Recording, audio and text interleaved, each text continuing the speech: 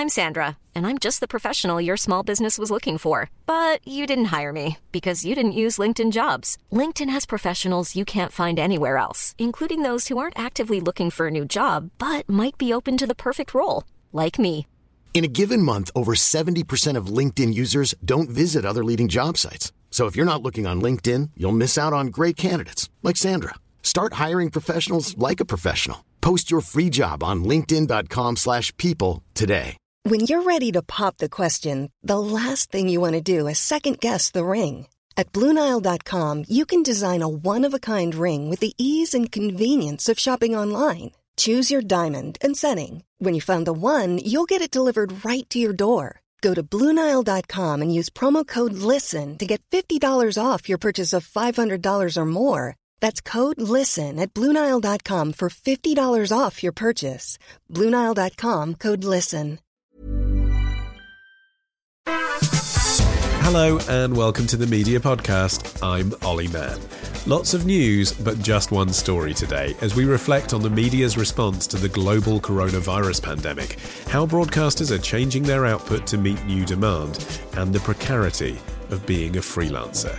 Plus, news of the pandemic breaks inside the Big Brother house and how the government's relationship to the media has changed since the outbreak. And in the media quiz, we learn how to effectively work from home from some of the most celebrated writers in the world. It's all to come in today's Media Podcast.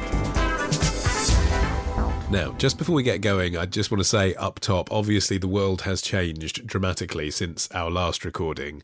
So we all here hope that you are safe and well and still finding a way to make a living through this crisis. We are recording remotely today, so you can anticipate some odd background sounds and awkward pauses. But we do have an all-star panel for you. First up, it is none other than The Guardian's media editor, Jim Waterson.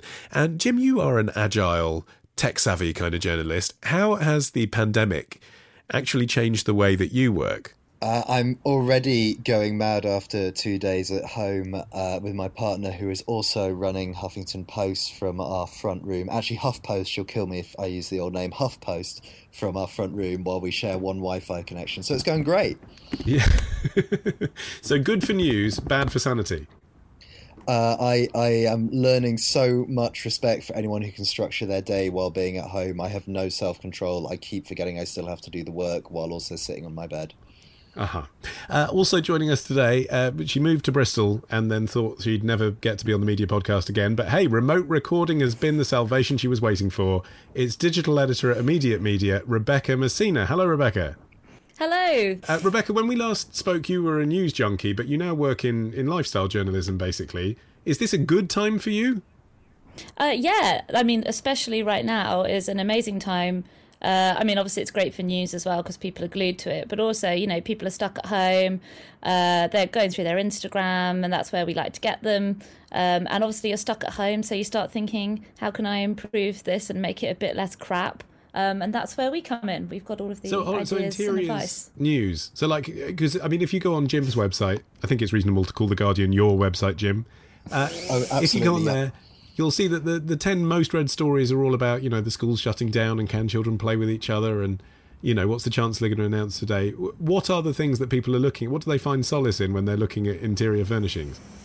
Well, there's a bit of crossover at the moment, actually. It's not just escapism. People are looking at how they can modify their homes to work from home in a bit more comfort. Of course, and also the well-being side. You know, how do you separate your work life and your personal life when they're basically happening in the same, you know, 5 square meters? Well, also with me, someone who I'm sure is absolutely no stranger to professional quality audio stuff at home. It is the MD of Folder Media, Matt Deegan. Hello, Matt. Hi, Ollie. I'm here in Earlsfield today, Ollie, working from home. All of us at Folder Media and Fun Kids are working from home at the moment. So lots of Zoom calls every morning to kind of catch everybody up. And all of our presenters for the children's radio station Fun Kids are now working from home. And we've got gear in all their houses so they can do their shows from there. And I notice, I mean, you always seize the day, Matt, but I notice you have launched a daily podcast for kids who won't be in school. How quick a turnaround was that from idea to execution? So new podcast called Stuck at Home, available wherever you get your podcasts. We've been working on it for about a week or so. We thought that the announcement would come relatively soon about kids having to study or just be at home. So we've been planning it for a little while, but we have accelerated it slightly, and that launched on Friday. Impressively quick work. Actually, Lord Hall has just announced, hasn't he, as part of the BBC response to all this coronavirus stuff, a whole new iPlayer experience for children. Do you know what that's going to be, Matt? I don't really. I don't know how much of it's actually connected to some of the plans CBBC and CBeebies had anyway. I think they're going to think more about it as it not being a version of iPlayer, but it more being a sort of kids environment. So I think they've probably been working on that already, but I think they're definitely going to try and clear more content for it. We're talking to the BBC and BBC Sounds about whether any fun kids material should go on their platforms too. Yeah, I mean, you'd think, given the scale of the engineering task and the general speed of BBC turnarounds, that this can't be something they've conceived just in the last week. No, I imagine not. So it's the banker. Hello? Yeah, 100 grand. No deal. Another thing I should ask you, Matt, since you're there, you're one of the organisers of the British Podcast Awards. Are you still going ahead with that? Yes, so we've had to change some of our British Podcast Awards dates. So our nominations are going to be live streamed on the 19th of May, and we've put the awards back to July the 7th. Tuesday, July the 7th at the Roundhouse in Camden, which we're hopeful can still go ahead. But obviously, we'll keep an eye on the news and see where we all are as a country as we kind of get into June. Yeah, what a ball ache having to kind of make backup plans for the backup plans. Yes, I mean, it's all unique. We've been the venue's been very supportive. Sponsors have been very supportive. I mean, everybody's in the same boat in some way or another, so everyone's trying to help out where they can, which is good. But no, we still want to have a nice big ceremony. Hopefully, it'll have lots of people there, other than just me and Matt sitting in the Roundhouse on our own on the 7th. Talking about what podcast you like. Yeah, we booked it. We paid for it. I'm gonna stand there. I mean, do you think for the big glitzy award ceremonies, Jim, that it is worth them going ahead with a pared down version at all? I mean, just last night, the RTS awards went ahead, supposedly behind closed doors. I think the Olivier Awards are planning to do something. There's something a bit embarrassing about kind of, winning a Lifetime Achievement Award and no one stands up in the room to say well done. I don't really think anyone cares right now, do they? I mean, haven't we all got a lot bigger things to be worrying about? I'm not sure that a lot of these shows will be, people will not be in the mood for them for several months. There'll be a demand for some innovative way of filling airtime when we're all still stuck inside in the summer. And secondly, there'll be, I think people will be starting to wonder what the business model is behind a lot of these things, because you'll need to be able to get punters in the room in order to make the events work financially. And as Matt is seeing, that's a challenge.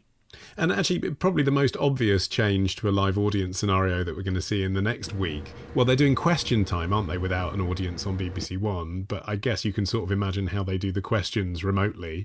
But Rebecca, Ant and Dec's Saturday Night Takeaway is going ahead this weekend with no live audience on that big shiny floor Saturday night show. Yeah, I mean, there was a time when people who didn't have much going on in their own lives could, sit and watch TV and watch a live entertainment show and feel that sense of involvement. But now we're not even going to get that. And it also means they've had to cancel the finale, which was going to take place in Florida at Disney World. Obviously, that's not going to be able to happen now. So, it's going to be a very, very muted affair. And Jim, what extra programmes can we expect from the public service broadcasters in the weeks to come? Because it's not just repeats, is it? They have scheduled new things as well. You will see every variety of coronavirus news coverage you can imagine, but things will be getting more limited. You'll have the same release schedule for a lot of dramas and things, but EastEnders has already been cut in half from 4 to 2 episodes a week to make sure it lasts at least a few more months before they run out of already filmed material. And I think the real thing is by the summer and the autumn, you'll really start to notice those big holes in the schedules. There isn't there just isn't the stuff to fill it. And I wonder whether that means we might see some rising stars, in the sense that we did with Brexit, perhaps, the Brexit cast guys, for example. Whether out of coronavirus, there may be a journalist somewhere within BBC News who's perhaps a bit underexposed at the moment, who might suddenly come through as the voice we all turn to. I mean, that's entirely possible, but I think the thing that they really need to focus on is just making sure that they remain on air. I think that's the main focus, rather than trying to work out who's going to be the breakout star. Do you think it's the right decision, Matt, to have... we've talked about the cancellation of Victoria Derbyshire before. They've now temporarily suspended the show, but presumably there won't be much of the run left when they reinstate it. But do you think it's the right decision to take off shows like that, Politics Live as well, and those kind of news-ish shows that aren't really the news... Andrew Neil show, etc. Was the right idea to pull those? I think on the news channels and even on a BBC Two sort of simulcast, people just want the facts, don't they? They want the one big story, and flipping off into features or to things like Politics Daily and all that kind of stuff. I think people would sooner just have the regular news channel feed. Also, it's obviously easier to make, and they can deploy different people to generate the same sort of output, rather than shows falling apart over a couple of weeks if a few of the production team become ill. And Rebecca, lots of newsrooms are now having to cover more ground with fewer staff, either out on the streets, of course, or in the building. How do you think they're coping? Well, it's very difficult, obviously, and especially in print journalism, not to get super technical, but there's, obviously a lot of people involved in the supply chain, and it's causing a real headache at the moment. Newsrooms are generally able to work online and do everything digitally, but when it comes to actually getting the product out, be it a magazine or a newspaper, you are faced with the question of what do you do if the printer decides to suspend operations? What do you do if the distributors can't, get the copies out there? And also if people aren't going out and buying them. Yeah, and you think as well about the free sheets. I mean, it's bad enough, obviously, for the paper copies of the newspapers in newsagents, but the ones that rely on commuters picking them up on the tube, Metro, Evening Standard, it's not going to look good for them. No, good loo roll substitute, though. I'm laughing, but that is very much indeed where we're all heading, isn't it? Jim, have you noticed that change at The Guardian as well? That I suppose, obviously, there's a lot of effort put into The Guardian's website, but an equal amount of effort probably with the print edition of the newspaper under normal circumstances. I'm guessing that isn't the case now if fewer people are picking it up. Well, we're really committed still at the moment to making sure it gets out, and that the still substantial number of people who buy the print newspaper every day can get their copy. There is, earlier deadlines, efforts to make sure that copy is simplified, that templates on the design pages are made easier to slot things into. Basically, anything that can be simplified has been simplified to make sure that we keep getting the paper out, because there's still that desire in a print newspaper newsroom to make sure that daily product gets out, even when we're seeing the enormous traffic online. There's sort of a point of pride as much of anything. And I wonder what any of you have noticed kind of out in the wild that perhaps the general public don't. I mean, it's very obvious that we're recording this remotely, but if you consume, for example, the Cambridge News, I think are now operating completely virtually. If you listen to Ian Dale on LBC, you might not realise he's using a home studio. Do you think generally, actually, the technology is keeping up? I think so. I mean, it's been interesting with Fun Kids and all the presenters doing shows remotely. There's no one in our office particularly. There's a lot of cloud-based operations for the radio station anyway. And there are lots of things that we all do because that's how things have always been done. And this has definitely pushed us into producing things in a slightly different way. And what about general tips, actually? Would anyone like to suggest some online resources for writers, for journalists that they've been using that perhaps they don't normally? Well, one thing that has amazed me is that seeing people, not necessarily in our newsroom, but in others, coming to terms with stuff that I thought was pretty obvious in terms of chat rooms and stuff like that. It's amazing to see how many news operations still run on email accounts and reply alls and things like that. So getting yourself on Slack and stuff like that is a massive help. But I do think that this is going to hasten a lot of changes that were probably going to happen anyway.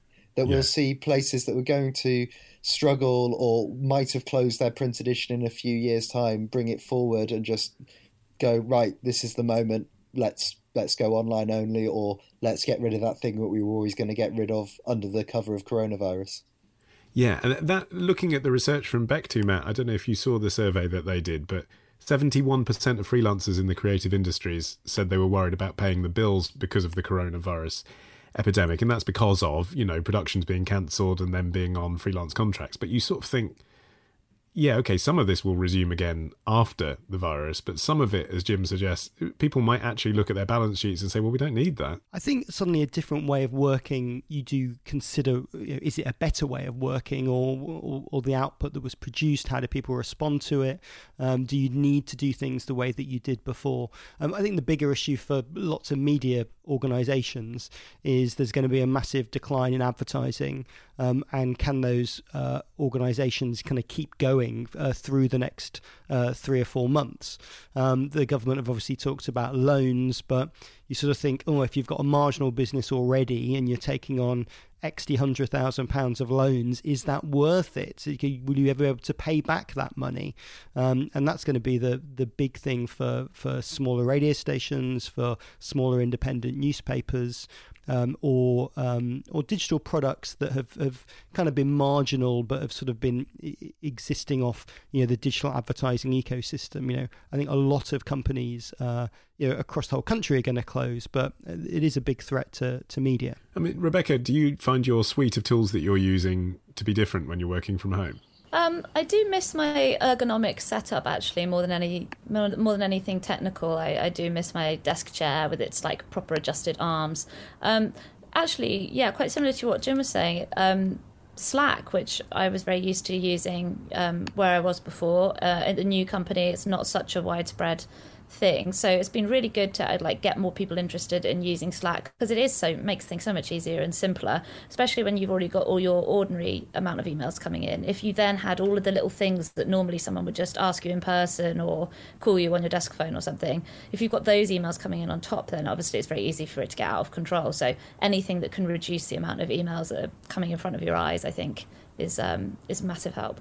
So we're using Zoom and Slack quite a lot. What's interesting with the Zoom conference calls is actually more people are involved now in our daily meetings because we're doing it all together. And so oddly, I think quite a few more people are suggesting ideas and getting involved in areas that they didn't normally get involved in, and then on Slack kind of following up with their own thoughts. So oddly, we're more communicative as a company now, split apart, than maybe we would have been in the office. And who do we think is going to have a good coronavirus in terms of media coverage? I mean, it seems to me if BritBox doesn't work now, it never will. Well, I think the BBC has just saved itself and guaranteed its funding for the long term in the space of about a week and a half, and we've got many, many months of this to go.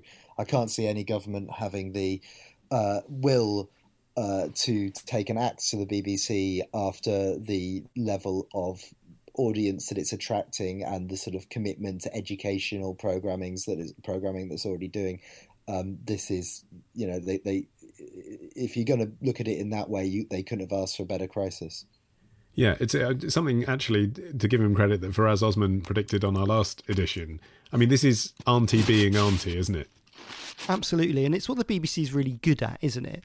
They are well resourced compared to lots of commercial media. They can deploy people and resources, even when a decent chunk of them are going to be ill or self-isolating from home. They've built the systems to deal with this stuff, and they've got access to lots of content, both things they're making at the moment, but historical material that can be recut or repositioned to put to air. And it really plays to the strengths of local radio as well, doesn't it, Rebecca? Yeah, no, absolutely. I think in a way it's been a little bit of a renaissance for TV and radio news. People are used to getting news online now, but in an event like this, there's so much misinformation online. I think people are actually more, especially because it's not really a political issue, so people don't have that same distrust that they did, that we saw around the election. I mean, we talked about it when I was on the podcast before about all the distrust surrounding the BBC and its election coverage. You don't really have that so much in this, and I think people do then look again to traditional news sources rather than getting their news online. And in particular, that older, vulnerable audience who are going to be staying at home as well, they're not the most web-savvy of audiences either. You'd much rather they got their news from broadcast. Yeah, absolutely. And it's going to be, not to sound patronising, but I think that TV and radio is obviously going to provide a lot of companionship to elderly and vulnerable people who are not going to be getting their usual, social activity. And what about streaming, though? I mean, I mentioned BritBox, but I mean also Disney Plus about to launch as well. Again, you really couldn't think of a better time for them to launch the entire back catalogue of kids' entertainment that they own than right now when the schools are closed. I think the rise of Netflix, BBC iPlayer, and what Disney Plus is going to do is also going to probably accelerate the decline in linear television, oddly at a time when linear television is hugely important. But what are we seeing? We're seeing the BBC specifically doing incredibly well on news, current events, live, reflecting how the world is. And then what's going to do well on the other side, on the on-demand end, is catch up, is box sets, is entertainment. And I think that's probably a microcosm of the way media and particularly television consumption is going to go. And Jim, there's been a lot of coverage about whether or not, well, a lot of gossip, I suppose, about whether or not the ISPs and people's home broadband connections and the likes of Netflix, etc., will actually be able to cope with the demand, whether the internet might break under the strain somehow. Yeah, I mean, so far it sounds like they're experiencing peak levels compared to the evening, but the issue is really what happens when everyone is home. I mean, we're still at the point where there's a number of people, especially in London and the South East, working from home in certain jobs that allow you to do that. But if we do go into a full national lockdown, you'll see the networks really working hard to keep themselves online. But it also shows that they're now crucial government tools. These are things that a country can't really function without. So I'm sure the government will be looking to put a lot of pressure on them to keep going. And the EU's been talking about maybe asking the big players to stream in SD and stop doing 4K, stop doing HD, so that there's more to go around. Do we think that might happen? I think what we'll see is that the services themselves, the HD or the 4K, will just stop working, and you'll get delivered the stream that the network can best cope with. I think also it shows about infrastructure. Netflix puts boxes in ISPs that cache content and then distribute it on, so they're not sending everything from one mega server somewhere. These services that have been well battle tested over the years are probably in a better position to do well now. Okay, we'll be back with more media news, but just the one story really after this. Hey, I'm Ryan Reynolds. Recently, I asked Mint Mobile's legal team if big wireless companies are allowed to raise prices due to inflation. They said yes. And then when I asked if raising prices technically violates those onerous 2-year contracts, they said, "What the f*** are you talking about, you insane Hollywood ass?" So to recap, we're cutting the price of Mint Unlimited from $30 a month to just $15 a month. Give it a try at mintmobile.com/switch. $45 up front for 3 months plus taxes and fees. Promo rate for new customers for limited time. Unlimited more than 40 gigabytes per month. Slows full terms at mintmobile.com. Many of us have those stubborn pounds that seem impossible to lose, no matter how good we eat or how hard we work out. My solution is PlushCare. PlushCare is a leading telehealth provider with doctors who are there for you day and night to partner with you in your weight loss journey. They can prescribe FDA-approved weight loss medications like Wegovy and Zepbound for those who qualify. Plus, they accept most insurance plans. To get started, visit plushcare.com/weightloss. That's plushcare.com/weightloss. Many of us have those stubborn pounds that seem impossible to lose, no matter how good we eat or how hard we work out. My solution is PlushCare. PlushCare is a leading telehealth provider with doctors who are there for you day and night to partner with you in your weight loss journey. They can prescribe FDA-approved weight loss medications like Wegovy and Zepbound for those who qualify. Plus, they accept most insurance plans. To get started, visit plushcare.com/weightloss. That's plushcare.com/weightloss.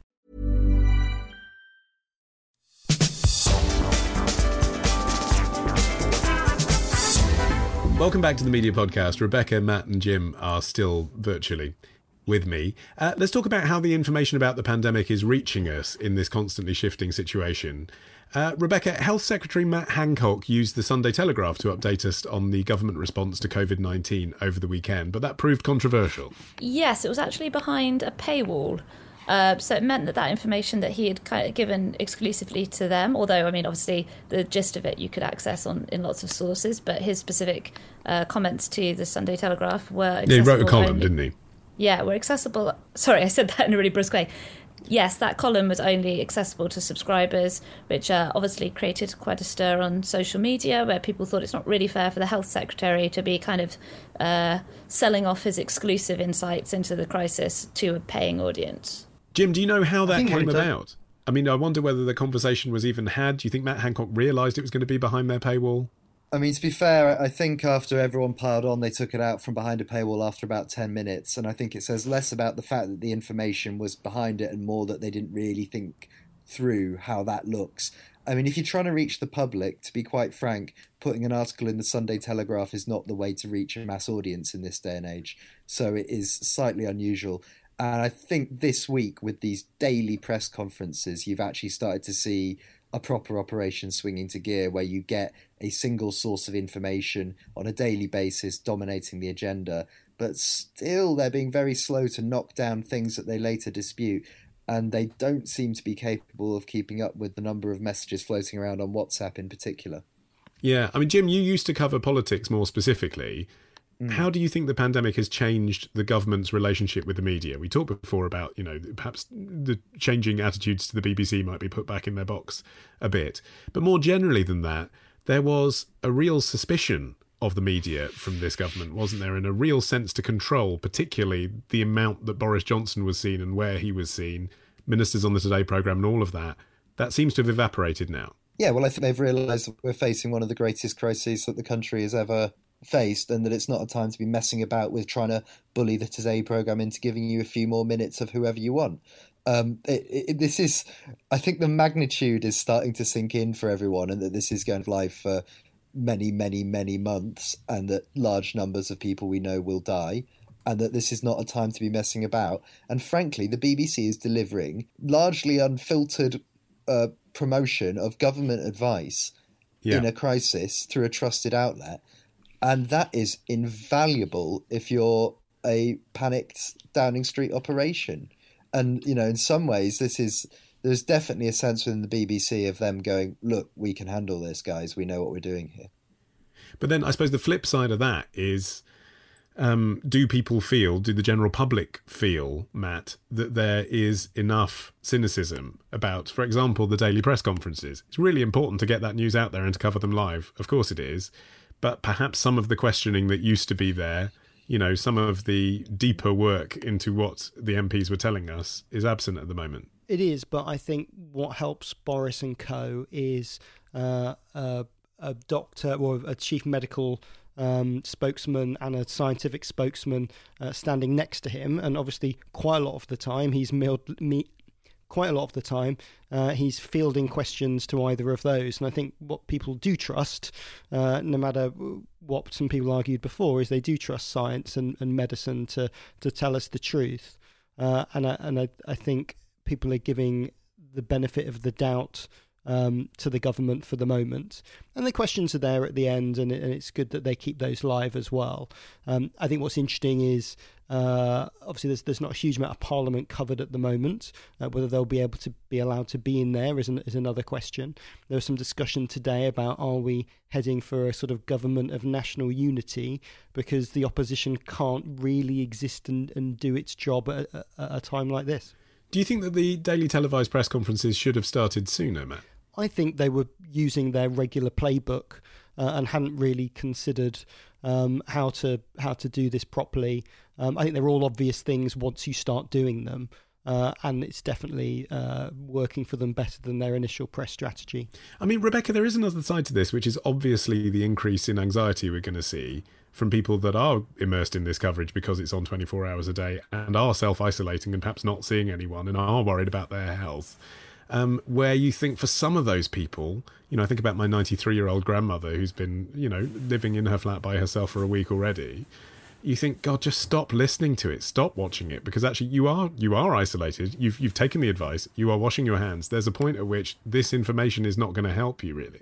Yeah, absolutely. I mean, but it is absolutely impossible to get away from. Even if you're the sort of person who prefers, old media, doesn't spend a lot of time online. Well, the newspapers are full of it. All the TV shows are talking about it. There's not really a lot of escapism available. And yeah, you're right. I think we've been talking a lot in recent years, about mental health, well-being, etc. And I think this is going to have a huge impact on people old and young, really. I mean, humans, at the end of the day, we are social creatures.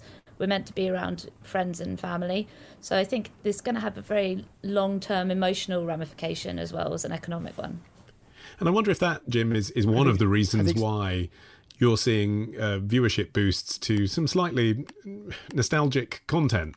There was Belgravia, of course, on ITV, which is the new Julian Fellows thing. And then their studio sitcom, Kate and Koji, scoring overnight ratings of 5 million viewers. Well, it does help if you trap everyone inside and make them, limit their options and get them watching TV again. I think one of the strangest things is we're going to see incredibly high TV ratings as basically people don't leave the house for several months. I mean, daytime viewing alone is sort of up something like 100% already, and that again, as we keep saying, is before the vast majority of people are working at home. I think from a mental health basis, one of the best things to do is to put music radio on. I've had a bit of that on today, but listening to some Radio 1, a good combination of songs, of reflecting the nation and everyone, working together, and a bit of news on the hour on the half hour. I think that's a good mix if you want to get off LBC or Radio 4 for a while. And I would like to talk briefly about the people who were the last to know about the global pandemic, which is those locked in Big Brother. They are still making Big Brother all around the world. Did you see this story, Matt? Germany's Big Brother decided to tell the housemates about the pandemic live and on air. I think it's great. I think it's the perfect Big Brother story, isn't it? Suddenly an eviction has a slightly sinister feel, as does introducing a new housemate. But that's the interesting thing about Big Brother, isn't it? They are locked away, and it is interesting because you all think, oh, what would I do? Or I wish I was in there. But Rebecca, it was presented as if the producers were in some ethical dilemma. Should we tell them about the coronavirus? It seems to be quite straightforward that they definitely should. Well, yeah, I mean, they were living in lovely ignorant bliss. But obviously, I think there would have been far more of an outcry had they not been told. I mean, obviously they were all themselves relatively safe in the house, but obviously concerned about their family and friends on the outside. But I mean, obviously this is nothing new for the franchise. I mean, it was on Big Brother India that Jade Goody was told she had cervical cancer live on air. But a decision that was much derided in Europe, though, and here they are in Germany doing the same thing. I mean, also the other weird thing is it's basically the plot of Dead Set, isn't it? Which is the Charlie Brooker thing from about 10 years ago. Yeah, and the Brazilian version resisted telling the housemates quite a long time. They initially said they weren't going to tell them, but I think they have now U-turned on that. I suppose the issue isn't so much whether they tell them, but whether they film their reactions. That's the prurient thing, isn't it? I mean, that's what feels uncomfortable, is dressing up as entertainment the moment at which you find out there's a global pandemic. Oh, come on. If you're on Big Brother, then I think you know what you're into, don't you? Where do we see this going? Not in terms of the virus, obviously, but in terms of the media. What are your predictions for the next 3 months in our business? Rebecca? I think we're going to see the acceleration of the decline in print media, which obviously has been a top of conversation for, well over a decade at this point. I think there's a positive side to it, though. I think it's going to spur media companies to work more on their digital offerings, to make sure that there are nice working, clean app versions of their newspapers and magazines, because that's been a problem for a long time. I know lots of people who refuse to download certain apps because they just are very notoriously buggy and they don't work. So I think it's going to have, although on the surface it might be a decline in terms of print, I think we might see a corresponding improvement in terms of the glitziness and efficiency of digital offerings. Yeah, they're going to really be working out those pop-ups, aren't they? Because they can't afford to have you log off, basically. Yeah, absolutely. Jim? I think it's going to be really bad. I think it's going to be really, really, really grim for a lot of places that rely on ad revenue when advertisers don't have anything that they want to sell in the short term, and you will see places really struggle. And we've already seen that all of the freelance crew who I know who work on TV documentaries, who, the pay's good when you've got work and it's not when you haven't. and right now they are looking at an empty summer. So both on the human element and on the corporate element, it's going to be really rough. Yeah, but taking what Rebecca was just saying about the digital offering perhaps being slightly pimped up in terms of the way it's presented to an audience, maybe that's the case with advertising as well. I mean, obviously, you're not going to be selling as many cars and dishwashers, but perhaps you are going to be selling more hard on the digital products that people can buy from home. Yeah, I suppose that's one cause for optimism, and that maybe some streaming packages and some gaming adverts can take up the slack. But when you think that something like between a 20th and a 10th of all ITV revenue is from holidays, you start to realise the scale of what we're up to here. You just have to watch any ad break on TV or listen to commercial radio to see and ask yourself how many of those companies are going to be selling much in the next 3 months. Yeah, sobering. Matt? Probably still quite negative, actually. Local commercial radio revenues were down 15% year on year. National held up pretty solidly. But I think local commercial revenue is probably going to halve, I imagine, in the next few months, maybe even worse. And so at a time when actually stations are doing their best job of representing their communities, they'll see that their core business model pretty much vanish. So the government's bailing out a lot of things, whether media or local media is something that they've still got money in the purse to spend on, we'll see. But I think it's going to be quite an attack on the business models for radio specifically. Yeah, and that really would in that instance be the death knell, wouldn't it? We've been talking about the death of print for a very long time, but actually commercial radio, whilst we've been talking about it, has all been bought up by the big players. The ones that are left are in a very precarious position. They are, but I think, to be honest, I think it's the standalone ones that are in the worst position. The national broadcasters or the groups that now run local radio stations as national networks. They're on a path which is will be completely 100% national revenue orientated, so it'll be less affected by the change in local. But they'll still be affected too. And you think of something like Global, their two big markets are radio, and a chunk of that delivered locally, and outdoor. And I can't see outdoor advertising being the choice for many brands for the next few months. Yeah. Okay, well, I'm going to try and lighten the mood because there is just enough time to squeeze in our legendary media quiz. One result of the contagion risk is that the world has suddenly woken up to working from home, evidenced by trending hashtags offering tips and advice. God knows who needs actual tips to sit at their kitchen table on their laptop. But if you are going to take advice, The Guardian compiled some of the best this week. I'm going to read a quote from 4 of our most celebrated writers on the nature of working at home.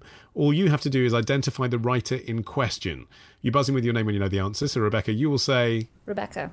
Matt, you'll say... Matt. And Jim, you'll say... Jim. The remote recording has done nothing to make this any less awkward than usual. Got it? Let's go. Here's quote number 1. Who said this of their approach to work? When I was young, not even a love affair would alter my schedule. A love affair had to begin after lunch. Rebecca. Rebecca. Graham Greene. It was Graham Greene in the end of the affair. Here's quote number 2. Who said this about their writing regime?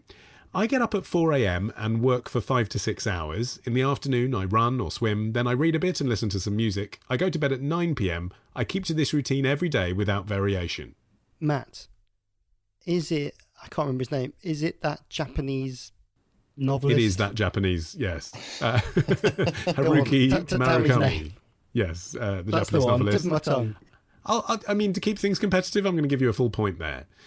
Here's quote number 3. Which writer described their routine like this? If I could control myself online, if I wasn't going to go down a Beyonce Google hole for 4.5 hours, this wouldn't be a problem, but that is exactly what I'll do. Buzz in with your name when you know the answer. Matt. That's Matt. Sadie Smith. It was Zadie Smith, is that what you said? Yes. Speaking on the Woman of the Hour podcast. I mean, basically, I think Matt's got this in the bag, but Jim, I'm interested if you can get a point here. It was from The Guardian, this article. I am very embarrassed that I have neither read my own paper's article and have just finished reading The End of the Affair by Graham Greene and didn't recognise the quote. So, I mean, it's going great. Okay, well, you could win it all back with this. Which novelist wrote these words in a letter to his wife? I wake at 5:30, work until 8, eat breakfast at home, work until 10, walk a few blocks into town, do errands, return home at 11:45, and was in bed by 10 p.m. every night? Go on, Jim, take a guess. Shakespeare. It was Kurt Vonnegut. But that does mean that Matt's the winner, so at least we have a clear answer at the end of the show, which is nice, isn't it, to pick up all the strands. That is it for today. My thanks to Rebecca Messina, Jim Waterson and Matt Deegan.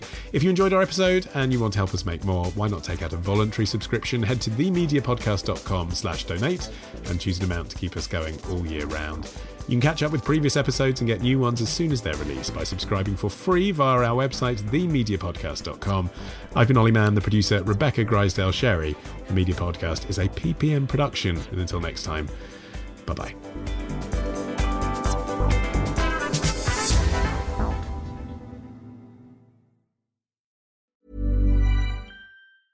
Hey, it's Paige DeSorbo from Giggly Squad. High quality fashion without the price tag. Say hello to Quince. I'm snagging high-end essentials like cozy cashmere sweaters, sleek leather jackets, fine jewelry, and so much more. With Quince being 50 to 80% less than similar brands. And they partner with factories that prioritize safe, ethical, and responsible manufacturing. I love that. Luxury quality within reach. Go to quince.com/style to get free shipping and 365-day returns on your next order. Quince.com/style.